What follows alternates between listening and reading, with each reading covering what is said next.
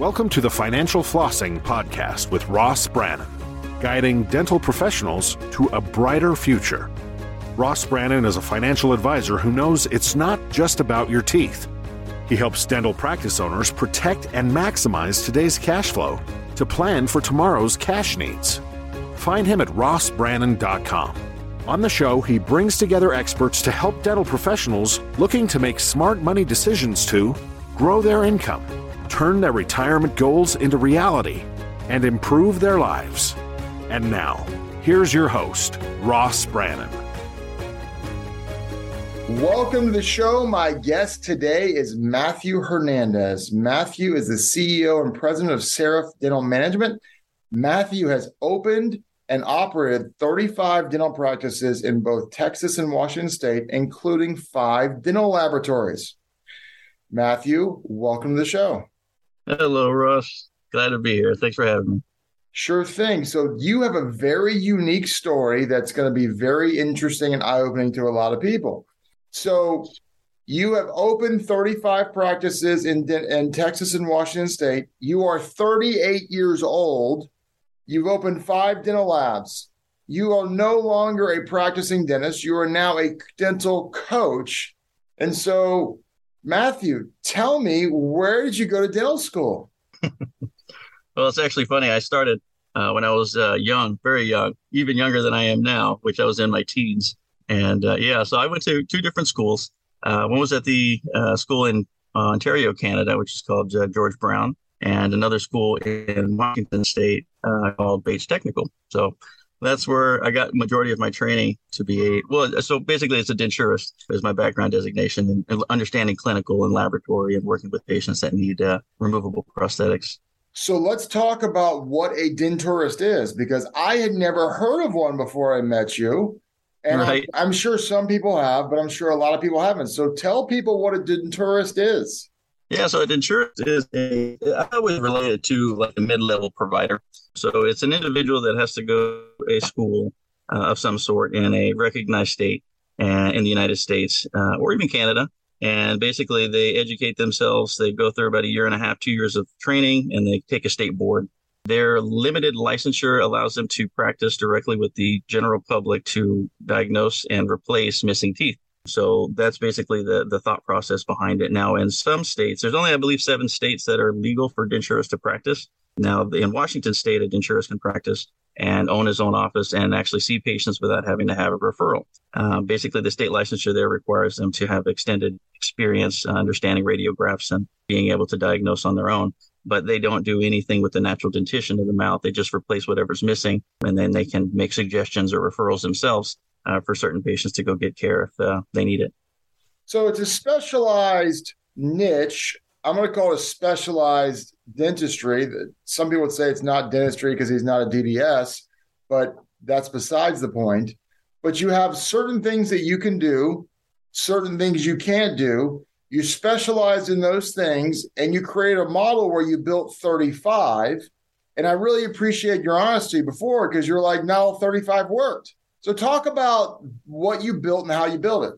Yeah, so I actually learned that from my dad. So he had multiple practices, around 28 of them. And growing up in the clinic, I had a really dedicated focus in life. I wasn't like normal kids. I was very introverted. So I learned from him. He had put me in positions of working with him chairside, writing chart notes, moving it forward with patient care and understanding what we need to do to condense the schedule. So when he had his practices, he ended up selling them all at one point, just decided to transition out and get into a different field. He got into the oil industry, which is pretty amazing. But for me, I had a lifelong passion for dentistry. So what I did was I created a similar concept. Back then, it was more of a DMSO type thought process before the DSO kind of became a cliche. So I would just work with DDSs, periodontists, prosthodontists. Those kind of worked hand in hand with the denturist, just because the denturist patient's base basically needs surgeries and implants and bone grafts and sinus lifts and all those types of things. So I would work with them, and we'd open up practices, either myself and a colleague. So we put them in certain locations throughout Washington State. And I learned the hard way, to understand things like why you would open up in one location and not the other, and what, individual demographics will dictate in terms of your level of care to people, because it just goes back to revenue and discretion. So yeah, I ended up opening up those practices with individuals. Some of them we turned them into full-blown just general offices where we had the GP, we had the periodontist, and they would kind of migrate between the group.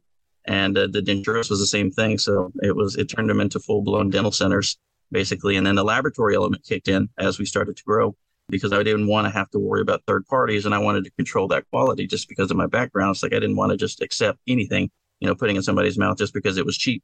So we had our own internal lab element, and then I managed and grew that as well. So that's really, really exciting and really, really interesting. Now, what's even another wrinkle is you're third generation denturist. So talk a little bit about that. Yeah, that's, my story in dentistry is funny. It starts out pretty young. I was actually in my teens. My dad was working on tribal land in Texas. They had a practice there. And he had wanted to start practicing in other states, or actually in states it was legal, so he didn't have to work on a tribal piece of land. So he had told me when I was 13 that he needed me to help train him on how to educate enough so he could pass his state board in Canada or his board in Canada, and then that license would transfer over to Washington. So at the age of 13 is when this all started technically. So I was doing lab work and cleaning up and following him around, and then I was learning everything to do with being a denturist in Canada. It was a remote program. So basically what happened, he got me in there. We had to take a test. We went to a testing center at one of the universities. I think it was University of Texas. I passed it. I was at 13 years old. I passed this test. So I was in it with him, which was funny. But yeah, I remember going through grade school, studying oral-facial anatomy, pathophysiology, head and neck anatomy. I'd get picked on by the kids and my teacher's like, what are you doing? Like, I'm studying this coursework. I was kind of bored with school in general. So I was doing that at night. I would study during the day, do my normal class studies, go home at night. My dad would be working and I would be educating him on all these ologies basically. And from there is kind of how it started to grow for me. Just a love of patients and creating a stress-less environment in a practice, whether it's denturist or GPs, which everything kind of turned into the GP world for me and just general dentistry because I loved it so much. So, that's basically where I got my start and started growing from there, working at every position in a practice. So it seems like if you're able to grow it to, 35 practices, even if, if you didn't make it, you obviously understood systems and business and management. So talk a little bit about, your experience on operating a practice and what have been some of your keys to success in that regard? Yeah. So when you're working in that type of an environment, for me, in order to do that, I had to do it de novo. So they're all from scratch. There's really no practices that you can open, and I can't, acquisition an existing GP practice on my own. So I'd have to have a dental partner. So what I had to learn how to do was to create dental practices with nothing, literally from scratch. You open one office and learn how to ration. Basically, you create your own budget. You learn KPIs. You understand what's important for that specific practice with that team and that flow of patients. So I started creating my own Excel spreadsheets and figuring this out. This, again, was always when I was in my teens and I was, working with my family and then myself. But yeah, so you keep cruising along and you start understanding, okay, I want to open up more practices. How am I going to do it? How much do I need? How much is equipment? Can I get used equipment? What do I need to do for construction? I can't afford that. So how do I do that? So I ended up doing a lot of that as well. I did a lot of the build out, the design, the construction, if I needed to in some cases. So yeah, you really realize by making tons of mistakes how the best way to learn. That's the only way to learn. You got it right. And that's where, people like myself are very unique in a sense because it's an investment of time. It's not necessarily money, but it's like I always tell people, if you're willing to invest time into it, you can get it the same way versus having to pay for it. But for me, time is so valuable. It doesn't make any sense to have to struggle and go through all those trials and errors when you have leaders out there in the industry that can help coach you and guide you to keep you from having to go through it and learn it in the same way. Because it does something to a person. You've got to be very special to keep at it and not give up when things fail. That's good. That's really, really good. So now you transitioned a few years ago from basically denturist to coach. So talk a little bit about that. Talk a little bit about what Seraph Dental Management does. Yes, so actually I created Seraph Dental Management back in 2009, and the goal for that was really to create it into its own DSO. What I ended up doing, because I started having children, it's like I don't want to have to be working 24/7 like I used to, because that was my work ethic. I'm from Texas, after all, so that's what we do. We got some hardcore work ethic down here. But Seraph Dental Management basically is poised to be in a position where we can work with existing practices, be it GP or perio or prosto or even denturists or dental laboratories for that matter, and work with the individual to find out what they want to get out of life. So having gone through what I went through and working way harder than I should have been, that whole philosophy of work smarter, not harder type of thing just didn't apply to me. I worked harder regardless. So what I like to focus on is helping people achieve success in practice and freedom in practice. That's the goal. Working remotely is one of the things that I started to do just due to COVID and traveling to locations. So people across the United States, they need services, they need support, they need coaching. With the massive issue in the industry right now that's going on with HR, that's another thing that I focus on because, again, I played those roles. I know what it's like to be a front office, a manager, an insurance coordinator, all those things, and the back office too, having been in surgeries quite a bit with a lot of amazing specialists. That's where I shine the most. So I like to do a lot of hand holding, growing people, creating relationships, and minimizing to get almost non-existent stress in a practice is my goal. What do you see as the biggest challenge for dentists who become your coaching clients? What is the biggest area of improvement for them? So the biggest thing I feel is letting go of certain processes. And I've been there. I've seen it before. Like a lot of the times you feel like you've got to micromanage everything because you might, I liken it to dating, put it that way. It's like you might have had a bad date. And after that, it's like, I don't trust anybody, and it's the same when you're an owner and a practice. Like you might have trusted that one special person and they might have done something wrong, might have embezzled, they might have messed up the schedule or might have gotten, a little irritated with other team members or just did something to not, please the practice's goal. And then after that, they just end up doing it all themselves. And the reality is dentistry is not that hard, but it takes special people. It's literally your team that will drive you and your vision of your future success towards that direction. So I feel a lot of the times they just don't want to let go. And that's where I like to come in and show them that you can. And I'll show you how to get there because there are people out there that you can make accountable, but it just depends on understanding who they are and then nurturing that relationship. How hard is it for people to let go? I mean, business owners are control freaks, many of them. Yeah, absolutely. I would say it's almost in the impossible realm, but it is something that does happen, especially with startup doctors. Like for me, I've done so many startups. I know how it works. And from scratch, it's a ton of stress. Does it have to be? No, but you have to know people like myself and other amazing industry leaders that are out there that can help coach you through that process so you don't have to sit there and be on the Facebook forums or be online trying to research it and losing your hair and just stressing all the time. So if you start from scratch, for example, it's easy, especially if you have good mentors and coaches that can handle all this stuff or a director, in the beginning, helping you get through that. But existing providers, again, it just depends. Some people, they can let it go if they know that they trust you and it makes it easier. But one of the things that I think is missing out there in the industry, it's about passion. It's there, but it's not as prevalent as it used to be in folks. Yeah, it's really interesting to see the people and the way they struggle with certain things. And it's so funny because you're not taught business, you're not taught systems in dental school. You're only taught the clinical stuff. And you find the people who are the most successful, in my experience, are the ones who have figured out how to do business. Because ultimately, if you want to grow, you have to replace yourself, hire some associates, and you don't do dentistry, you just manage the business. And right.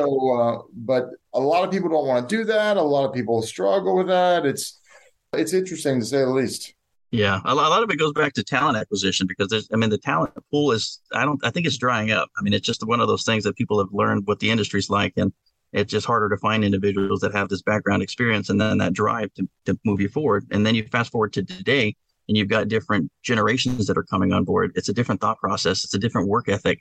I mean, we're living in an age where people swipe left and right, and they're looking through thousands of different things that are hitting them on their phone and email. The attention span isn't like it used to be, where people would focus on one task and get it done. So it's another factor, but there's always ways around that too. What exactly is a virtual operations director? Yes, so a virtual operations director basically puts someone in place, i.e. myself, of a practice, whether you're in a startup or you're in an existing facility. And let's just say you're at a tipping point if you're in an existing office. And I've had plenty of conversations recently with some providers. Like I can't get past 1 million. I don't know why. I got all these practices and I can't get past 1 million. I've heard that one before. So the goal is to find out why. And it takes an individual, again, that has that background knowledge and experience of running big organizations like that, handling multiple, personnel, So what I do is I find out exactly what's going on. What do you want out of your practice? What do you want out of your life? And then go into detail about what are the KPIs in your practice? Do you know about collections and production? Oddly enough, that's a question that I get a lot of deer in the headlights. Like, what do you mean?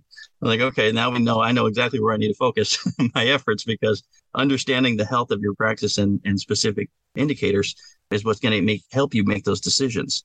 So that's what I do. I do it remotely most of the time, again, just because of COVID, and that's how it's been. But it's worked so well for me. I can pretty much travel across the U.S. and be able to coach practices remotely as an operations officer. And what are some of the more important KPIs? So ideally, you got to know what your collections and your production is, and AR. That's one of the big things. I've had practices that are like, hey, I got over 500,000 in AR, but we're doing really good. Like, oh my God, are you serious? Do you know what that means? And it's like, yeah, it's not that bad. So ideally, it's like being educated and understanding the meat and potatoes. Do you know what you're collecting? Do you know what your write-offs are, your adjustments? Do you know what you're giving away? And that's another thing I didn't, a lot of doctors, even myself, when I was in the field, was how much am I giving away? Because I love to give and take care of people. And hey, free x-ray, free pano, but you add that up at the end of the month. How much did you actually give away? And sometimes it adds up to being enough to buy a car, so then you tend to not do that as much. So literally, it's just understanding those specific KPIs and dealing with that AR. Don't let it get out of control.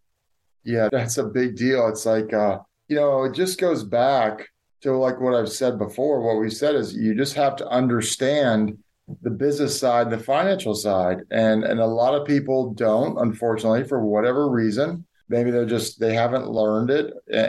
But the people who do, it makes a big difference. So what would you say, how many people struggle with the people management side of it? What's going on?